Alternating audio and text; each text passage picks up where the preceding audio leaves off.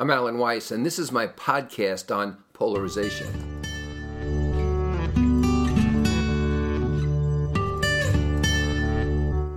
Let me start you with something unusual, right? A contrarian idea, but I think that polarization is basically the fear of another idea. It's the fear of some other idea which causes people to set up barricades and blockages and lower the shields. I mean, after all, if you're really right, what's to fear? We've become obsessed with belief and not truth. With belief and not truth. I remember there was an actual Mensa special interest group in the Loch Ness Monster. The chairman was in San Francisco, only in Mensa. And some years ago, the guy who created the classic photograph of Nellie, the Loch Ness Monster, admitted on his deathbed that it was a trick, it was a ruse. And he showed the camera and the toys he used to create the false photo. And I wrote to this guy and I said to him, what are you going to do now? How are you going to disband? And the guy said to me that it was clearly a setup by the government. It was a conspiracy. They were using this man, but it could never have happened that way. And that's because the truth did not fit his belief system. And we see that, unfortunately, all the time. We tend to absolutely dismiss opposing views. Now, I questioned someone who was an avid, almost a rabid believer in climate change, and which is totally caused by humankind. And I confronted her with some scientists who believed otherwise. And she wouldn't even consider the other opinion. She simply labeled me a denier and ended the conversation. That's not exactly open to reason, is it? That's why you have polarization. You're either with me or you're against me. If you're with me, you're right. If you're against me, you're wrong. And so we put labels on people. The alt-right, the bleeding heart liberal, the war on women, and so forth and so on, rather than face what's actually happening. Remember the war on terror? F. Scott Fitzgerald said that intellect means the ability to hold two opposing views in your mind at the same time. We become fearful and threatened. We're insecure. Polarized people can't listen. They can't hear. It's like the shields that were deployed on the Starship Enterprise.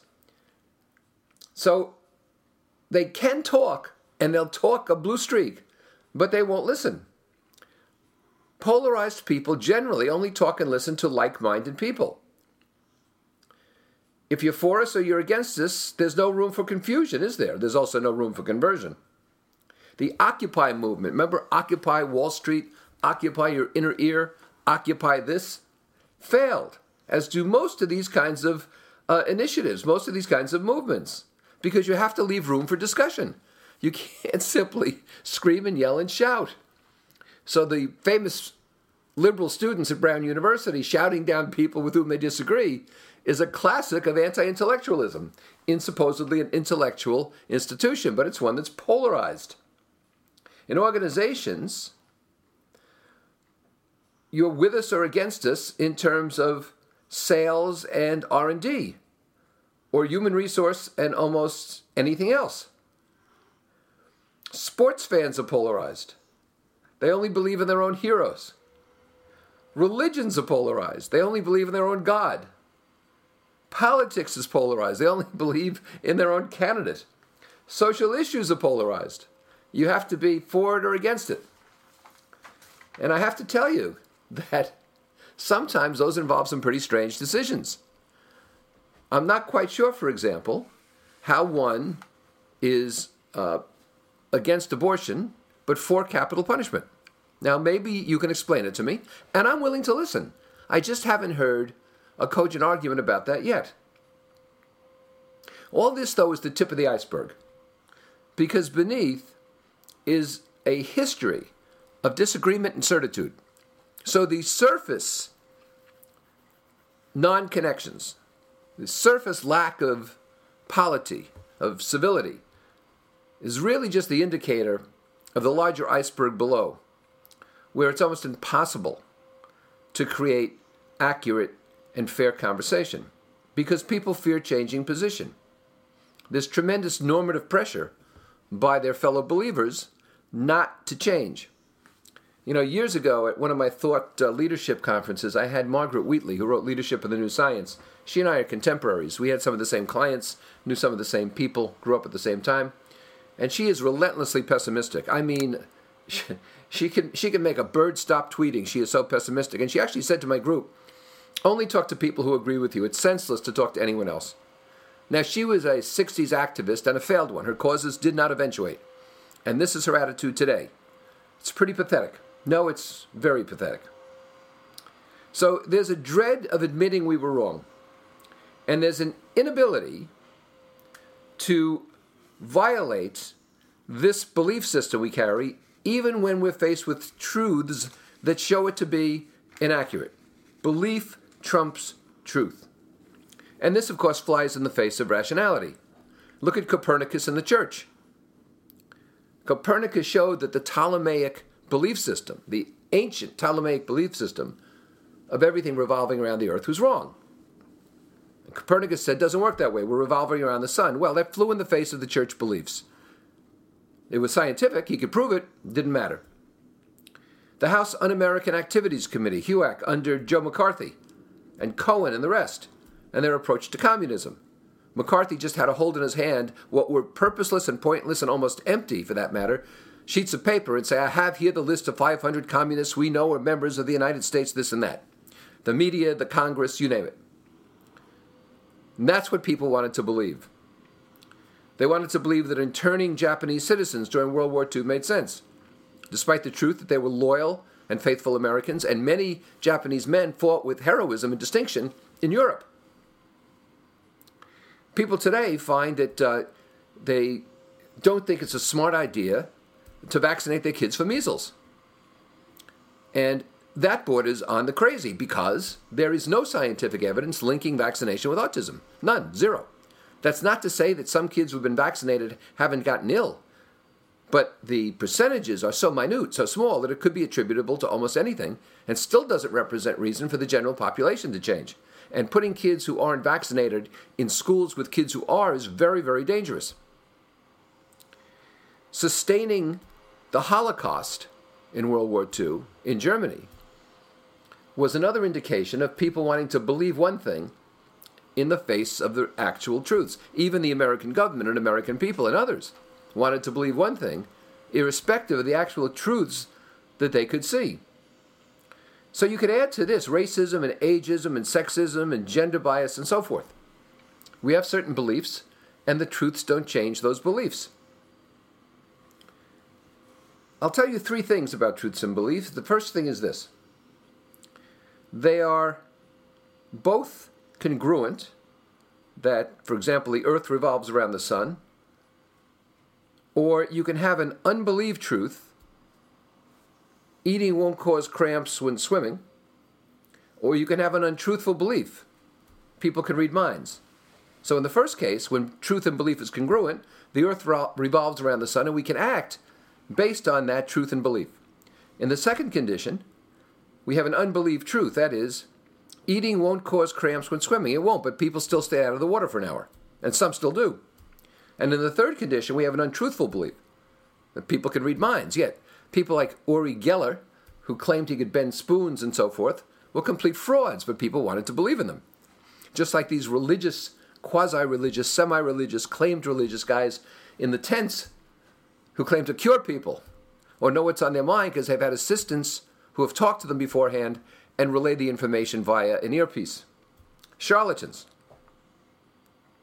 We believe, for example, that is, a sufficiency of people believe that we hear these things, that the government keeps aliens from us, that they're on ice in Locker 22 or Hangar 22 or Resort Number 3 in who knows what airbase. We believe that we can win at the casinos. You can entertain yourself at the casinos and you can win briefly, but not in the long haul you can't. We believe we can text and use a phone and drive all at the same time. You can't. It's dangerous, even if you survive that particular trip. We believe we can steal and cheat. People try it regularly on their taxes. They try it with their friends and colleagues. They think it's okay. They think that they operate on a different sort of plane from others. It's okay for them. People think they should feel guilty, and that dampens talent, masks talent. It's a horrible belief system. There's no reason why you have to feel guilty. People believe they should fear the unknown. They should fear the next day. They believe they have no control. People believe they're not worthy. Very dangerous belief, and not true, unless they allow it to be. So beliefs become truths. It's very dangerous. Creates polarization with others and polarization in our own minds. I'm this and not that. So what do? I'll spend the next few minutes telling you. Number one, examine our own beliefs in solitude. How has the world changed? And what do those changes mean for my belief system? Right now, we have a global world. Right now, we have an instantaneously communicating world. Right now, we have a world of immediate gratification, instant broadcasting, personal broadcasting. Have there been truths that I've ignored? And I need to look at things differently. For me, for example, personally, my views on abortion have changed, and on capital punishment have changed, and on assisted suicide have changed. They've changed because I've listened to reason in my mind, and I've examined my own beliefs and why I have them, and I thought I should change my positions. Nothing wrong with that. Nothing wrong if you disagree with me. What is wrong is if we don't examine them at all. Number two, examine our own beliefs with empathetic others. Let's challenge each other. Let's ask ourselves why we believe what we do. Ask each other, to whom else should we be listening? Other than our own mad shouting, you know? There's a famous line, I think it's famous, from a book by Morris West. I think it was called The Navigator. And he says, the problem with the high place is that you don't know if the sound you hear is the voice of God or only the echo of your own mad shouting. And finally, are we just breathing our own exhaust? You know, if we don't talk to others, we tend to breathe our own exhaust, as a woman at Hewlett-Packard once explained to me. That's not healthy. Number three, engage with others. Hear the other side. So not only people with whom you're empathetic, but truly engage with others. Try to hear what they have to say. Create rules of engagement. You talk, I'll listen. Then I'll talk, you listen. Then compare notes. Let's not shout each other down. Let's not quote things that aren't true. Let's challenge each other on things we believe are beliefs but not truths, and vice versa. Let's focus on fact and not opinion. And let's focus on issues, not personalities. And that's the most important thing, avoiding ad hominem attacks. What are the issues, not and the horse you rode up on? Number four, join in non-polarized discussions and debate. Don't preach to the choir, or for that matter, merely sit in the choir. Don't be like Margaret Wheatley. Join in non-related discussions. You don't have to have personal debates. You can have virtual debates. And no debate justifies nastiness, none at all.